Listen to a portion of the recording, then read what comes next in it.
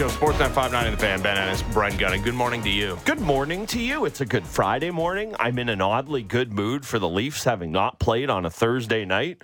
Feeling spry. Wearing your Masters hat. Wearing my Masters hat. Wore my Masters hat today as well. You brought for me. That's Actually, true. you know what? If I'm going to say it on these airwaves, it has to be said. I'm not wearing my Masters hat. Yeah. I'm wearing J.D. Bunkus's Masters hat. That's true. Because you brought Masters hats back for the fellas. Yeah. And I just, it had to happen and had to be mine. And somehow, I do feel you brought back a certain number of hats. And I do feel as a golf-loving human, I should have been higher up on the line. But he was like your work wife, effectively, at that point. It was a King Solomon situation where I was like, I felt like I spent a lot of money at the Masters store. I didn't spend enough, right? Well, there's no enough. No, I bought myself a jacket. I bought a bunch of chairs. Great jacket. God, I don't know if I brought this to the airwaves since I bought the chairs. No. They were stolen from me. My previous house, I guess I left the garage open and they disappeared. So those are gone. Congrats to that guy for his $1 million he now has. Yeah. I've got the jacket. I think I only bought like 4 hats and I gave one to my dad. Yep. I kept one. Yeah. Lance Romance. Yeah, and Lance wanted one because he didn't. Our former technical operator who still works here at Sportsnet 590 Fan, we kept entering the draw to win Masters tickets. I felt bad for him, so I gave him a hat. That left me with one more hat. Yeah. And, I guess I could have given it to JD, but he's not a golf guy. You just threw it at me. There was not even to paint the picture out there. It wasn't like I took it from him. Like, you just threw it at me because it was like you knew. Yeah. The community of golf, which we've only now grown closer together through. You didn't even give me this hat. It was like it was preordained. It was like the ghost of Augusta. Yeah. Just caused you to huck it at me. So yeah, shout out to Bunk. I'm wearing his hat. He's going to have a thing to say about it, I'm sure, today. Yeah, it's not really a golf season, although there's a massive golf story that we will get to later on in the program. I actually didn't realize. Maybe that's why I wore it.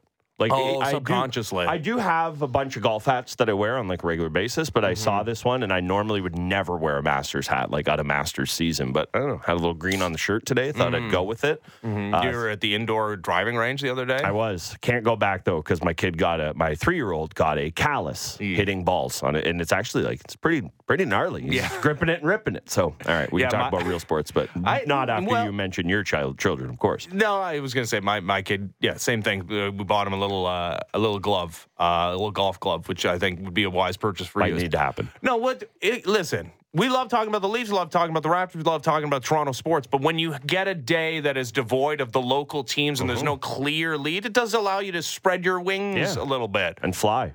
Talk about Masters hats. Yeah. Also, do you, I know your boys go with you to that simulator. Does your family see you much anymore? I feel like you're texting me from there a lot. I've been there. You got to the mystery of how I, not the world's greatest golfer, bashed one 290. It's because it was set to infant settings is what happened there. Well, I will say, it's the best and the worst thing simultaneously happened to me this week. 37 seconds from your house and there's a golf simulator. Literally, it's less than 2 minutes. It's a less than 2 minute drive from my house. A golf simulator, a 24-hour golf simulator. I don't know how much this part matters for you, but I thoroughly enjoy this. Where outside of running into you there, or the guy who runs the place giving me extra time and not you, but that's neither here nor there. I don't have to talk to a soul. I book it on my phone. Glorious. I press a button. The door opens. It just, it's not, I thought the door was going to unlock and I would have to pull it open with my hand. Nope. Just It's pops right open. You walk in, you go to your bay. Don't talk to a soul unless I run into you there, which feels like pretty likely. If I'm going to go there, I'm going to see you there. I have been there. It's been open since Monday. I've been there 3 times already. You may have texted me, want to see the creatures that are in there at 4 a.m., and I'm now going to go back and reply to that with just a picture of your face is what I'm going to do in our text. I don't discount the possibility of one day being there, at an ungodly hour. So new Friday pre-show meetings, 3 a.m., Bay 2. Dude, I mean, hey, if you're up at 4:20, what's the difference? Be up at 3:20. I actually would venture to believe no difference. Yeah. Because guess what? My kid was up at 3:20 this morning, so was I. So there we go. You should have taken him over there. Could you imagine? It's like, all right, if we're going to be awake, we're getting in the lab. Yeah, might as well. Might have to do that. Anyway, so yeah, the wings are being spread. Talking about golf simulators. The Edmonton Oilers just refuse to lose. They will not. This is can't stop, won't stop. Yeah, it's now 15 consecutive after a 3-0 win over the Chicago Blackhawks. Now they got the Predators on Saturday in a day game before the All-Star break, and then they come back. They have the Las Vegas Golden Knights. That Golden Knights game, what a way to start the second half, could be to tie the all-time record. This 15-gamer now tied for the third longest streak in NHL history with the 81-82 Islanders, the 2012-2013 Pittsburgh Penguins. They're not all beauties, but man, this is, I mean, actually yesterday is kind of the perfect formula where all you do is limit opposition to two or fewer goals, and then your stars, you need 1 or 2 goals from them. You win a hockey game, which they did yesterday. Yeah, I mean, it's funny, right? We've talked about this team a million times. We talked about the parallels with them and the Leafs. I will just say quickly before we get into what's made them so impressive in this streak, and I would like to see it extend to the unofficial second half of the season against the Golden Knights. But if I'm putting Leafs rules on the Oilers, which isn't fair, a 4 p.m. game the Saturday before All-Star break where you've only got 2 guys going with a 15-game win streak feels like the trappiest trap game that ever trapped game. Now, again, maybe that's Leaf rules applying to the Oilers, but as soon as you said that, and it's, I know the Predators aren't the Predators for them, but it's the Predators. Like, what? Like, it is ripe for the picking there. In terms of what they've done on this streak, they got some saves, they got some stars, and the guys in between there are playing their role. That is kind of the recipe for success in the NHL. And you can say that's the recipe for high-end teams. Guess what? There's no such thing as a team anymore. You can go to Vegas if you want.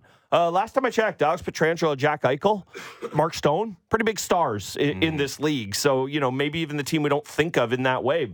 That's what you need. You need your best players to be truly great. You need the other guys to have some type of a role or find a way to chip in. And if you get saves, really 2 of the 3 is generally speaking enough, as long as saves are 1 of the 2. Yeah, and now they're getting Calvin Pickard picking up shutouts. Like, it's all happening for the Edmonton Oilers. They were minus 625 to win that hockey game I've seen some big Leaf lines. I feel like the biggest Leaf one I've seen was like 450, maybe 500.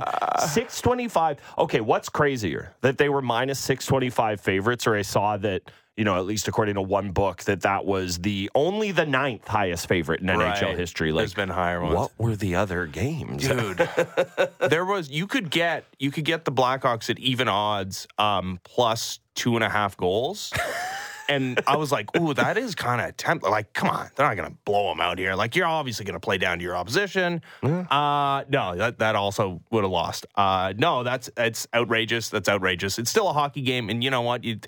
For the talent discrepancy between these two teams, it was not as dominating as it obviously could have been. This is a team that just, barely squeaked out a win against another bottom feeder the game previous against the Columbus Blue Jackets. Needed a big game from Stuart Skinner. So, I looked at that number and I was like, nah, you got to take the others. It's hockey still, my goodness. And the Blackhawks, they've taken the Leafs to the woodshed a couple of times. Why can't it happen against the Oilers? Nope. Nothing can derail this Oilers team as they are 2 away from the all-time record. Leafs were minus 605. I just quickly looked it up against this Blackhawks team last year. Did not get quite to the 600 margin this year, but again, still lesser favorites than the Oilers were yesterday because the Leafs weren't in the midst of a 14-game win streak when that happened. No, they weren't.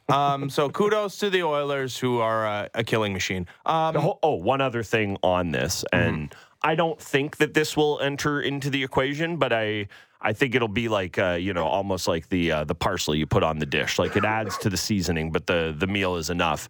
Does this bolster McDavid's MVP credentials? Do such things need bolstering? I don't know that he's a lock for the Hart this year. Feels like a very wide open race. I mean, a lot of people have McKinnon in there. Oh, We've done the Matthews thing. Kucherov is running away with it, but I don't know. Like, I'm not putting him outside of the playoffs, but I'm not ruling it out. We've had that conversation before. How much does a streak like this, and not that 14-15 isn't impressive, but let's say it gets to 20 games or something like that. What would if we're going to sit here and say, how can you not give Matthews the Hart? He had 60 goals. What are we going to say about McDavid, who, there's other pieces of play here, but let's be honest, the guy who led the Oilers to this streak, what are we going to say about that with his MVP candidacy? We're going to say it happened in January. It's March. It's April. Okay, better not hear anything about Nathan McKinnon's 4-goal games then, because they happened at the same time of year. 100%. We won't. Brent, we will not. Pay attention to the way these MVP races go in all sports. It's a what have you done for me lately thing. It's how do you finish this season? Unless the thing lately is win the MVP and you're in the NBA, and then we go, all right, that's enough of that. Yeah, give it somebody else. Right. Yeah. You don't get consecutive unless you're Nikola Jokic and you're undeniable. Except that didn't happen. All right, so... I think it's a great point. If this was say the Oilers were wrapping up their season with and this was winning the run streak that got them in Florida Panthers-ish. Then it's undeniable, of course, right? But this is going to feel like a million years ago when we get to the postseason. Okay, total not non sequitur because it's related to what we're talking about, but we do kind of do this in all sports. We do this in baseball every year. The baseball season is so long. Yeah. It's we have lived 7 seasons. What's the longest season? I know technically it's baseball. No. It's a good question. The NFL season, I'm sorry, it doesn't get to be the longest anymore. The NFL season used to feel the longest, and I used to live 37 lifetimes in a 17-week season. And somehow they've added a week, and it feels almost shorter to me. I don't know if it's just that the other sports have so much more volatility that maybe I used to expect, era where it was Warriors Cavs every year or Penguins and Wings in back-to-back cups. Maybe I just think of it that way, but the NHL season feels so much longer than it used to. NBA, the IST almost breaks it up to me, that it feels like there's separate seasons within it, but I don't know. I was just thinking about that because we do say that about every sport. It's so long, but the hockey season feels... Maybe it's just the Leafs and it's always ratcheted up to 300,000, but the hockey season feels so long. It's funny. I agree with you. I think the NHL is taking pole position on what feels like the longest regular season. And it's funny to go back and relive some of the early season Oilers struggles, which felt like, oh my God, this is a hole that they'll be. There's no way they can dig out of this thing. Even if it happens, it's going to take an unbelievable run, which is obviously happening. But you know how many games Jack Campbell played before it was the $5 million man has to be demoted? I actually have no idea the answer to this question. I'm so excited to hear the answer. Because I was like, oh my God, Jack Campbell was just so bad for so long. You had no choice. He played 4 games. He played 4 games for the Oilers I knew this the season. answer was going to be ridiculous. He played 4 games. Now, the save percentage was horrible. It was 8.78, but he played 4 games, and they're like, off to Bakersfield you go. Get out of here. And he's resurrected his career a little bit with a 904 save percentage in the American League. But no, it's hilarious how it felt like everything was happening for so long for the Oilers that we're at the Elliott Friedman. Gotta say, American Thanksgiving. Elliott Friedman, tough year for it. The best insider we got going in the sport, and his hockey acumen is at the tippy top of the mountain when it comes to voices, Canadian hockey voices. That one's I gotta say, we're looking at that American Thanksgiving thing and being in a playoff spot around there. That's on the hot seat a little bit right now. I could be wrong about this, but I actually feel like he has mentioned that that's like a Ken Hollandism. Maybe that goes back he's to trying Ken to Holland. separate himself not from it? this year. I haven't heard that this year, but I feel like when that stat first got bandied about a lot by Friedge, we heard you go to Ken Holland. Maybe he gets credit for that one again. Sure. And he can afford it because the Oil are rolling, and I know they made their changes, but it's like they kind of did some work with him at the helm there. Also, you mentioned Jack Campbell had 4 games. That's how long the struggle was.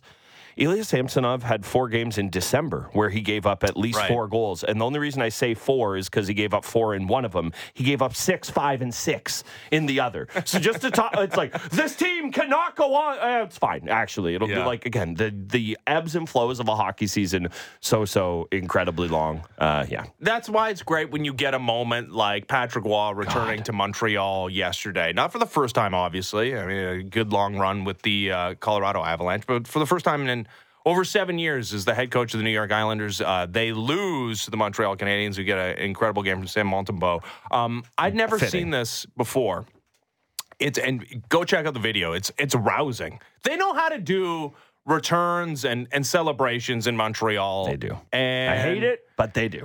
Yeah, I mean, whether it's the torch or whether it's what they had going on yesterday during the national anthem. I honestly have never seen anything like this. During O Canada, they ran the montage of Patrick Roy and his 2 cup victories for the Montreal Canadiens. It felt like, honestly, what they do with the anthem in, Chicago, where they cheer during the anthem.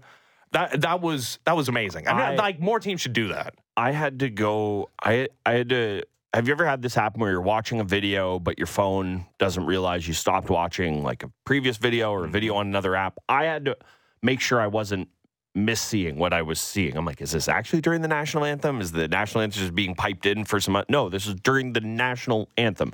That's the type of figure, icon he is. And to your point, different arenas do it differently. Like, I think the Blackhawks thing is great, but it's all organic. And that's what makes these moments so special, right? Like, we've all been at a place, whatever arena, and they're on the Jumbotron, get up, make noise. And yeah, it gets loud, but what's the best moment? It's when a guy blocks a shot, or you throw somebody through the boards, or, shorthanded 2-0. Where the save is made, right? Oh, God, I'm trying to be happy here. Those are the best moments. That's when the crowd pops, and that's when you actually feel it because it's all organic. And, God, it has me so conflicted how I feel about this, because I loathe the Montreal Canadiens with every fiber of my being. Like, I will be a dying man and will still think back on my favorite hockey season of all time. Yeah, right. When they lost to the Canadiens in that series, because I loathe the thought of them having any success whatsoever. And even I was watching that last night going, this is amazing. This is incredible. It felt like something we just do not do. Forget in hockey. Doesn't feel like this is a thing in North America. Like, that almost felt like a soccer moment to me. The way the crowd, and it's an opposing player, and it's not a player, it's a coach. We also don't have that anymore. The idea of, there are guys who played, like, yeah, I remember Ty Lue. Remember Allen Iverson stepping over him. Sorry, Ty Lue. Those are the types of coaches we see. Rob Brindamore was a great player. Wasn't Patrick Roy. Like, we just do not see the true, and I'm sure there's an obvious one I'm missing. What, Wayne Gretzky? Well, okay, how'd that turn out? Did he win the Jack Adams? Not so great. Not so great, okay? So it's just, we don't have coaches that have that track record of success and have the moments that matter. And again, I roll my eyes at it. I loathe it as much as everyone, but seeing it in Montreal, they do have that ability to be special about it. And I can't believe I'm about to say it. It's like, God, I just respect them so much after watching that last night. Good hockey fans. Yeah. I don't know who came up with that idea. I mean, maybe I'm missing it happening another time, but yeah, for my money, it's the first time I've ever seen that during an anthem to show a montage to get a rousing ovation like that. It was something. And I just have to, again, like, I've made the point since he came back, not the point about the Islanders lurking in the wildcard spot like a horror monster. I will continue to make that point. But we talk all the time about growing the game and yada, yada, yada, and you need characters. The best characters are people who are just being themselves. Like Paul Bissonnette, okay? I feel like him and Patrick Roy are kind of on opposite ends of the spectrum. Like, yeah, they're both fiery. It's like one guy is, got his career by talking about tweeting while he's on the toilet. The other guy's Patrick Roy, okay? But he's just unapologetically himself. He's authentic. He wants to be who he is, and he is on broadcast, and we love him for it. Patrick Roy, guess what? He's going to fight with Joe Sakic. Yeah, guess what? You're Mr. Avalanche. I was here, and I did some things, too. I'm going to have a power struggle with you, and you're going to ask me a question about it. I'm going to tell you exactly what I am. He's whistling at his players without a whistle in practice. I don't know if you've seen this video. He just looks like he's running like a dog sled practice out there. It's incredible. He is just a character in a game where everybody is so conformed, and having him. And again, it can't be overstated what it means to have that be a guy who's not just, God love him, a Bruce Boudreau character. He's Patrick Roy, okay?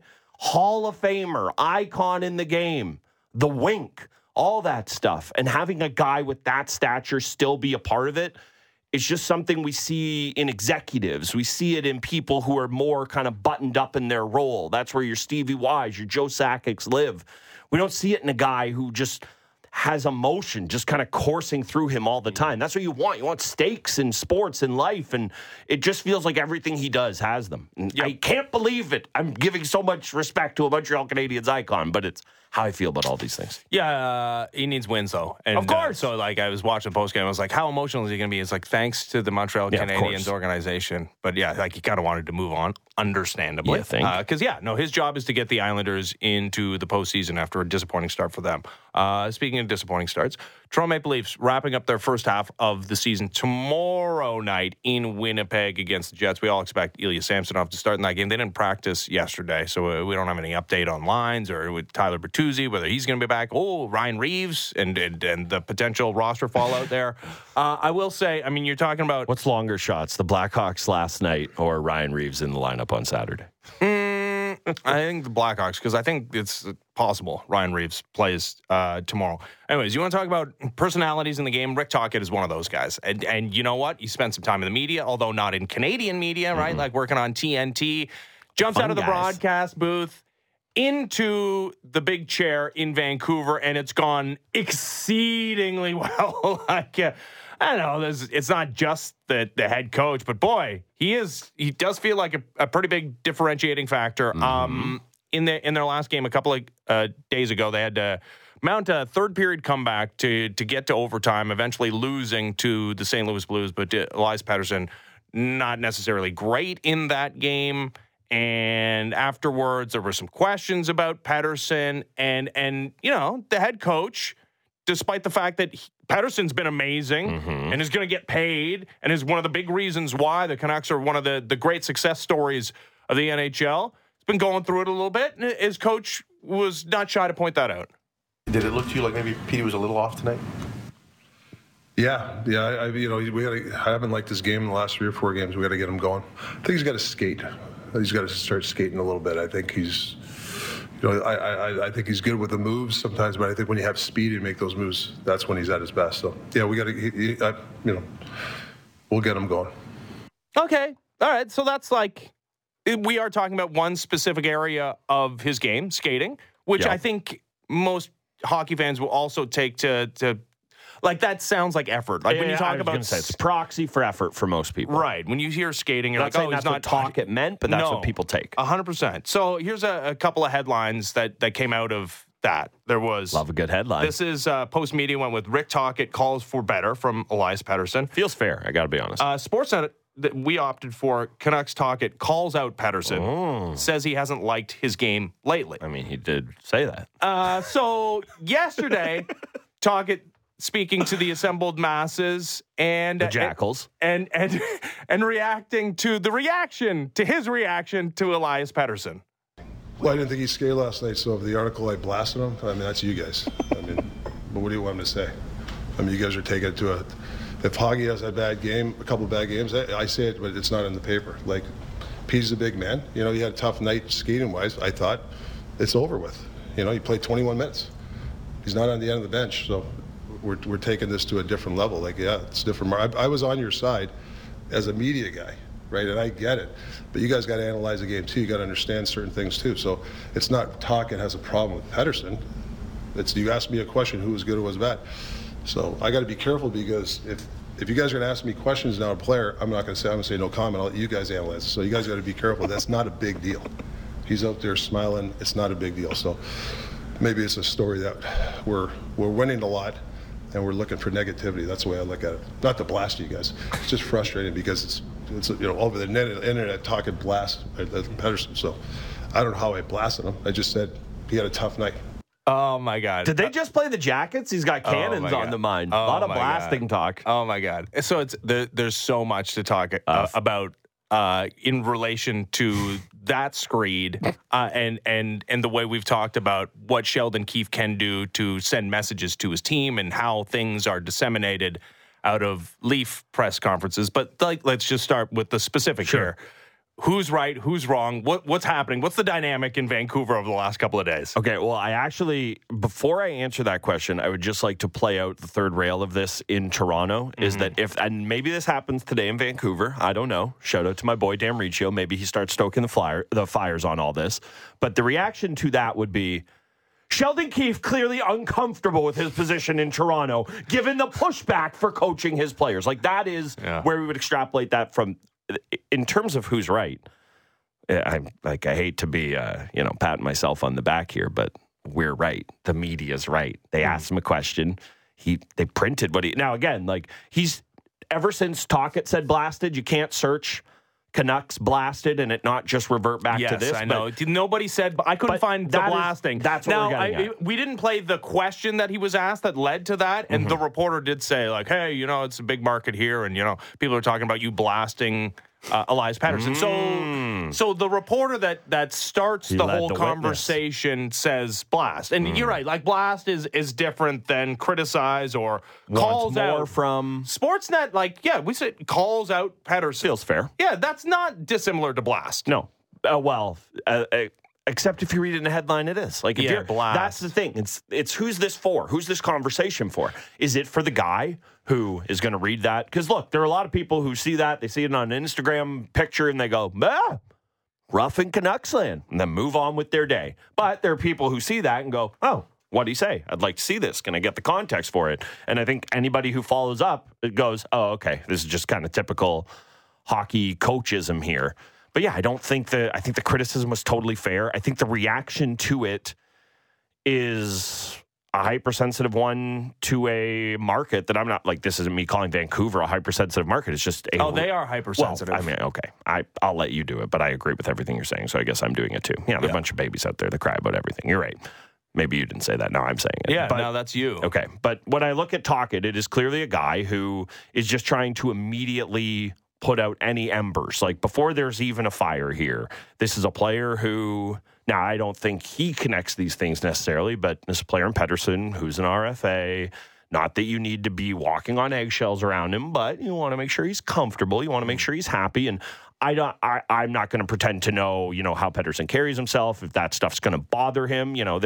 We've had this conversation. There are guys in the market that you can say things about, and everybody moves on. And there are guys in the market where you say things about, and maybe it carries a little more weight and it has a little more residue for the next few days. So I'm not going to pretend to know what type of guy Pettersson is in that regard, but I do think that there is clearly some protection being showed from Tocchet there in his response to it. How can you look at it any other way? Yeah. There's definitely that. There's also an element of, like, I'm going to win the Jack Adams Award. Like, what are we doing here? Like, why is there a negative? And, part of the answer there, I don't know, we might have cut it out as well, but, like, that he's like, I don't know if you guys are just, like, looking for something negative because things have been so positive here, but yeah, it's been great. And you asked me a direct question in a game that we didn't lose in regulation. In fact, it was an incredible comeback to end up getting a point out of. And Pettersson's been a success story this season. I said, yeah, like, I haven't loved his game over the last couple of days, and he'll be better. Like, that's not above and beyond. And it did have me thinking about the way we've viewed this season of Sheldon Keefe. A season in which, he's not a lame duck. Right now he has the extension, but a season in which the possibility of his exit very much exists and still exists, even though, it feels like maybe the moment has passed. And if you are correct and they won't be battling for their playoff lives, then that won't be an issue. But when you are the head coach of a team in a Canadian market, in a rabid market, where everything's picked over and we're picking over the picking over of things, it does feel like you lose some of the tools in your tool belt as an NHL head coach, right? Like Pascal Vincent. Yep. Benched Patrick Laine, and we talked about it a little bit. How much of a story do you think that was in Columbus? Well, first of all, the Blue Jackets are, like, way off the radar. They're talking about the Buckeyes next year. What did Ryan Day, Buckeyes coach, have for breakfast? Right. So you can use Michigan. You can use things like, you can actually blast your players in the media and it be an effective weapon. Yep. If say you did want to send a message to your players in Vancouver or Toronto That's all the market's going to be talking about it becomes the story of the entire season. You cannot do it. Even as something as tepid as we played you the clip of what Rick Tocchet said, which was totally fair and in no way even felt like there was a spin on the ball. There was no emotion in that. That was just like a cut and dried evaluation of the players' play over a 3-4 game span. That's turned into the story of the week in Vancouver.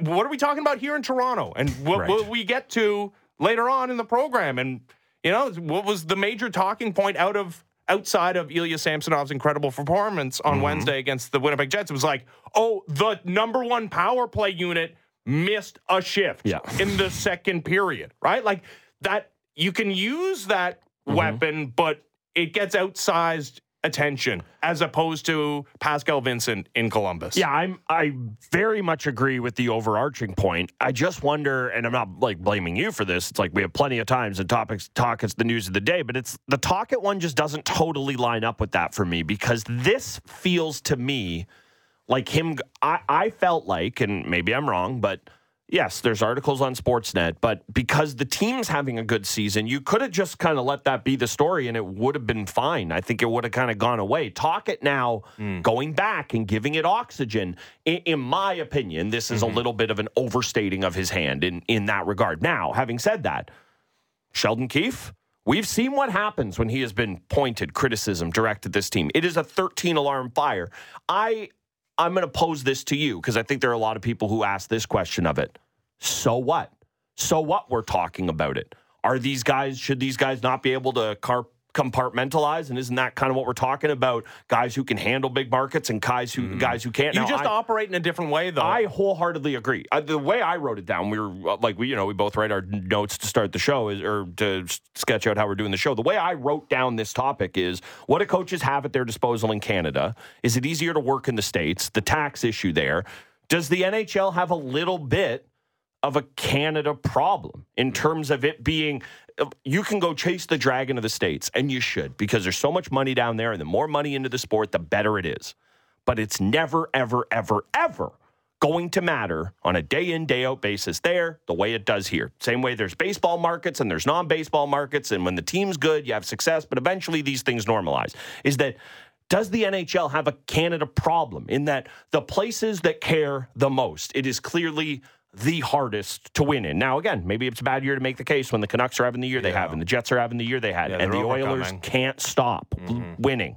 But that's the way I kind of phrased it and thought about it. Yeah, I don't think it's a Canada problem because I think even Rick Tocchet would tell you, like, man, when this is going good and if we have success, this is not going to be like anything. Like, I've been in Arizona. Yeah. This ain't that. Nope. Right? And, like, there's some bad. And I think you're right to point out that story, while the headlines he might not have enjoyed or the lines of questioning he might not have enjoyed, is over. The story is over if he doesn't have that media conference yesterday, so he adds fuel to the fire. But I ultimately come down to, and this is the same thought I have when you get like a Ryan O'Reilly choosing Nashville over Toronto, is that you should want the smoke. Like I'm a massive believer in that. Yeah, because the reward is way outsized to the potential pitfalls of failure. Like, it sucks when you suck and your name is in the headlines for all the wrong reasons, but it doesn't take much, especially in this market, right? Like, where the bar for success is, well, last year it was winning around, even though, but that didn't feel like anything in it changed a little bit, I guess. But yeah, okay, God forbid you win 2 rounds, get to a conference championship series like that. We're talking about some, early 90s Leafs teams as if they won 7 consecutive Stanley Cups, right? So I understand what you're saying, like a problem in that there's definitely players and coaches and executives who look at this recent story with Rick Tocchet and are like, well, that's why. Like, we're way more comfortable here than there. That's all good. Like, and I understand that argument for like a day or two. But yeah, the Canucks win on the weekend. The Canucks continue to do what they're doing. They get into the postseason. They win a division. They win a Stanley Cup. Yep. Rick Tocchet gets a statue in Vancouver, right? Like that's I understand the argument against it. It's very hard and it's different, but I still I think the positives outweigh the negatives, honestly. I mostly agree with that. And of course, winning as a Leaf would matter more than, I don't know, honestly, just about anything in sports, right? Yeah. Like if you're the man, if Julius Randle or Jalen Brunson is like, Jalen Brunson will pick him as the captain of the Knicks, and that's going to matter a lot. Well, look at the 04 Red Sox. Look at the 04 Red Sox. Fly forever, and those guys will never, ever buy, their grandkids might not buy a drink in Boston again. And Wakefield, okay, get over here. Tell me some stories. Like, it is remarkable. But I also look back at the way that Panthers series ended. And as you were mentioning those Leafs teams and the one that, made the run, like, the run ended against Gretzky. Yeah. And maybe this is part and parcel of the way we look at sports in 2020, I was about to say 23, but 2024 is that, you're right. I think in my mind's eye that but I don't know, if they lost to the Hurricanes with no Svechnikov and Freddie Anderson's in net.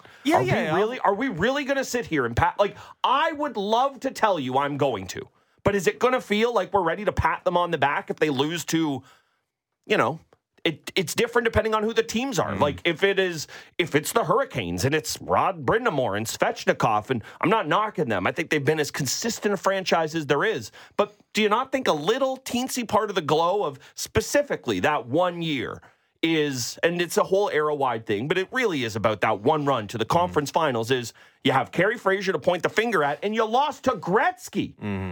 What more could you ask for? And I still am not ruling out. I'd love to be proved. Please, Leafs, prove me wrong in this and lose in the conference finals and have us all fet you. I just don't know that it's going to go that way. And part of it now, I mean, we can talk about other Leafs team iterations that didn't get to the conference final, right? We can talk about that the Carolina series, and you do love and you revere those guys. But what was the story of a lot of that? It's like Matt Sundin was hurt for parts of those runs, and it was overcoming things, and people have to do that. Now, this goes back to something I talked about when watching this Lions run, is that it almost feels like the Leafs have missed their window for a happy playoffs unless it ends in a cup final or with a Stanley Cup. Like, it really does feel that way for me, and I wish it wasn't the case. I'd love to be proven wrong. Year one was a fun postseason. No, it's great. It's also 1,000 years ago. Yeah, 7. Anyways, we'll probably revisit this topic later on in the program. Be interesting to see the blowback to the blowback to the blowback in Vancouver today. That's a fun little story you got going on there. It really is. All right. When we come back, another potential Blue Jay signing off the board, and it's at a place that a lot of potential Blue Jays exist now. And also, Bill Belichick interviews for one job. He didn't get that job. That and more next. As the Fan Morning Show continues, Ben Ennis, Brent Gunning, Sportsnet 590 The Fan. Big guests and bigger opinions on everything happening in Leafsland. Real Kipper and Bourne. Be sure to subscribe and download the show on Apple, Spotify, or wherever you get your podcasts.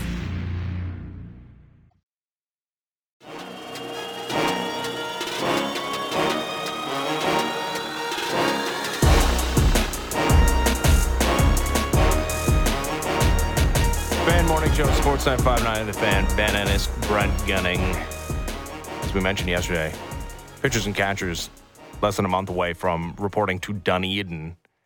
Does that give you a little jolt to the system? You're a big baseball guy. You love it. You get excited for that kind of thing? That's fine. I was actually talking to somebody the other day about how, spring training, it's listen, I love the initial images that come out of Dunedin. I like the sound. Yeah, sound is good, but seeing the sun, which I think we've gotten less than 30 hours of sunshine. It'll come back. You're fine. Winter. You don't even go outside. You live in a golf simulator now. That's true. I like the sun. And spring training baseball, it's great for the first inning and a half, and then you're like, oh, this sucks. Okay. Let's get to the season. I don't need to watch that anymore. Anyways, I just want to be clear. I echo that thought completely. Although I may get less excited for the first inning and a half than you. Yeah. So the Blue Jays will add somebody. I keep being told this. Yeah, no, they will. And there are still options out there. This is like when I was a scrawny teenager, and everyone's like, "You're going to fill out." Yeah. And it's like, here I am, 34 years old, still somehow scrawny with a pot belly at the same time. So great job by me. So I was lied to then. And I feel like I'm being lied to now about the Blue Jays. They will do something. They will do something. They will do something. It's not going to be Jock Peterson, though. No. Nope. Ben Nicholson-Smith outlining the Blue Jays' interest in the outfielder in quotation marks / DH. This guy at this point in his career is pretty much a pure DH, but has severe splits. Like he cannot play against left-handed pitching, but he signs a 2-year deal option after the first year with the Arizona Diamondbacks, who have all the former Blue Jays, and now they have a potential Blue Jay. That, you know what? The Jock Peterson part of it, I'm fine with. He wouldn't have been my first option if I was carving out the ideal candidate to play the role of DH / potentially every once in a while getting a start in the outfield. Now he's capable of doing that. Again, he's not the perfect player because, well, one, if you're late in games, you can neutralize him by bringing in a left-handed reliever. He's not somebody you feel great about in the outfield. But, I mean, some of the remaining candidates you don't want anywhere near a baseball diamond. He's not the ideal candidate. But we played you the clip yesterday from Bo Bichette talking about who he mentioned 2 guys specifically by name. And he wasn't one of them. No, Jock Peterson wasn't one of them. One of them was J.D. Martinez, still available. Mm-hmm. And the other one was Justin Turner. Now, let's evaluate those 2. And plus, we heard the Blue Jays involved in conversations around Jorge Soler, who's a very different age bracket. Soler's 31. Justin Turner's 39. J.D. Martinez is 35. So let's evaluate. I kind of like one of those more than the other 2. Okay, which one? Well, I just the age profile of a 31-year-old, but I actually feel like, looking at the Savant page for Martinez yesterday, I was actually that's the guy I'm probably most encouraged by. J.D. Martinez is the adult guy. In the room, rings, or at least has played. I'm trying to think. I think he has a title, but he's definitely played on teams with pedigree and that have gone places. And you look at it, he still hit 33, I think it was, bombs last year. That's the guy I'm most intrigued by. Age profile, obviously, like 31-year-old more, but it's Martinez for me. That's the guy. Yeah, he's the guy. Has experience in this division. Has experience in some pretty big markets. Only played 113 games last year. Had bit of an injury bugaboo. So this is a player that you don't want anywhere near a field. Well, I mean, for 2 reasons. 1, because of the injury bugaboo. 2, because he's 35 years old. And 3, because he's an absolute butcher. Like, I was going to say, like, the fact that he, like, does he somehow lose his hands when he goes out there? Is he playing with 4 feet? No. So he's a pure DH, which does inhibit your roster flexibility when you're talking about an aged George Springer and a Vladimir Guerrero Jr. You'd like to get off his feet. So that ties you up a little bit, but any of these guys are going to be primary DHs. He's the guy, and you're right. Looking at the Baseball Savant page, it's ridiculous. 99th percentile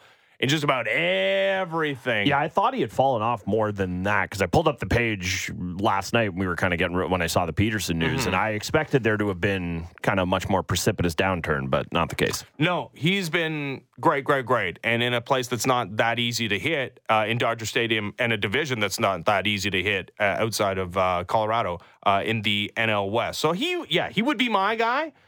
Justin Turner, much less so, despite the fact that he's actually, you can throw him at third base every once in a while. He won't kill you, but I think the offensive profile and the age is you're not getting near the production out of Turner. And Soler, you're getting big power and a guy that can take the occasional walk. And I guess you don't feel horrible about putting into corner outfield spot. He played a little bit of right field last season, and yeah, he's only 31 as opposed to 35. But no, I take the upside offensively of J.D. Martinez, despite the fact that, like, positionally not a perfect fit. Well, and I think that that's something that you can kind of amend with your team as the year goes on, right? Like if you go out and get Martinez, I think he's the bat that can help you the most. And say what you will about this team wanting to, have much more of a slant of defense and versatility, but as we saw last year, you still need some guys who can mash. I think ideally you'd go out there and get Martinez and kind of see how the rest of your team shakes out. And guess what? If you feel like you need another kind of utility guy or somebody who can help make things more versatile, that feels to me like it's easier to kind of find than the guy who is going to be the middle of the order bat for this team, if he can be that, obviously. J.D. Martinez hits 4th for this team. Yeah. Like, that's not an issue. No. Like, I mean, I do scoff a little bit at the Blue Jays don't have a cleanup hitter. I mean, if you have enough good hitters, nobody needs to be a prototypical cleanup hitter. But J.D. Martinez is that, though. Well, and again, not that this is the way you want to go about building your team, but this matters as well, is that how many times last year did you say, if it's not going to be a good team, can it at least be a fun team? Mm-hmm. And guess what? Like, you need guys who can mash. I'm sorry. Mm-hmm. You just need a couple of bats that provide real, true, live pop. And not, and to your point, if you have a bunch of good hitters, it doesn't matter. But I'm tired of seeing a guy in the 4-hole who the shining light of what he brings to the team is, I'll give you a good AB. It's going to see some pitches. No, you want all those things. But at the end of the day, can he provide some pop? Dingers. Can he provide some mash? And yes, I want to see sock some dingers. I want to see Bill Belichick back in the NFL, but boy, like I keep saying, the longer this plays out, the easier it is for me to believe that Bill Belichick has coached his final game in the NFL. The Falcons are the only team to interview him during this cycle in which we've seen, like 7 teams with vacancies? And they said, that's cool. Thanks, but no thanks. We're going with Raheem Morris. Yep. So maybe you catch on with somebody else. We're running out of vacancies because the Panthers also filled theirs. Not that Bill Belichick was ever going to be. I mean, if we think the Falcons are below his brand, like what are the Panthers here? So you got Washington, you got Seattle left, but you haven't heard any connection between those franchises and Bill Belichick. Again, the Falcons was the only organization that even interviewed him. Mm-hmm. So not only do I think that like time is running out for him this season.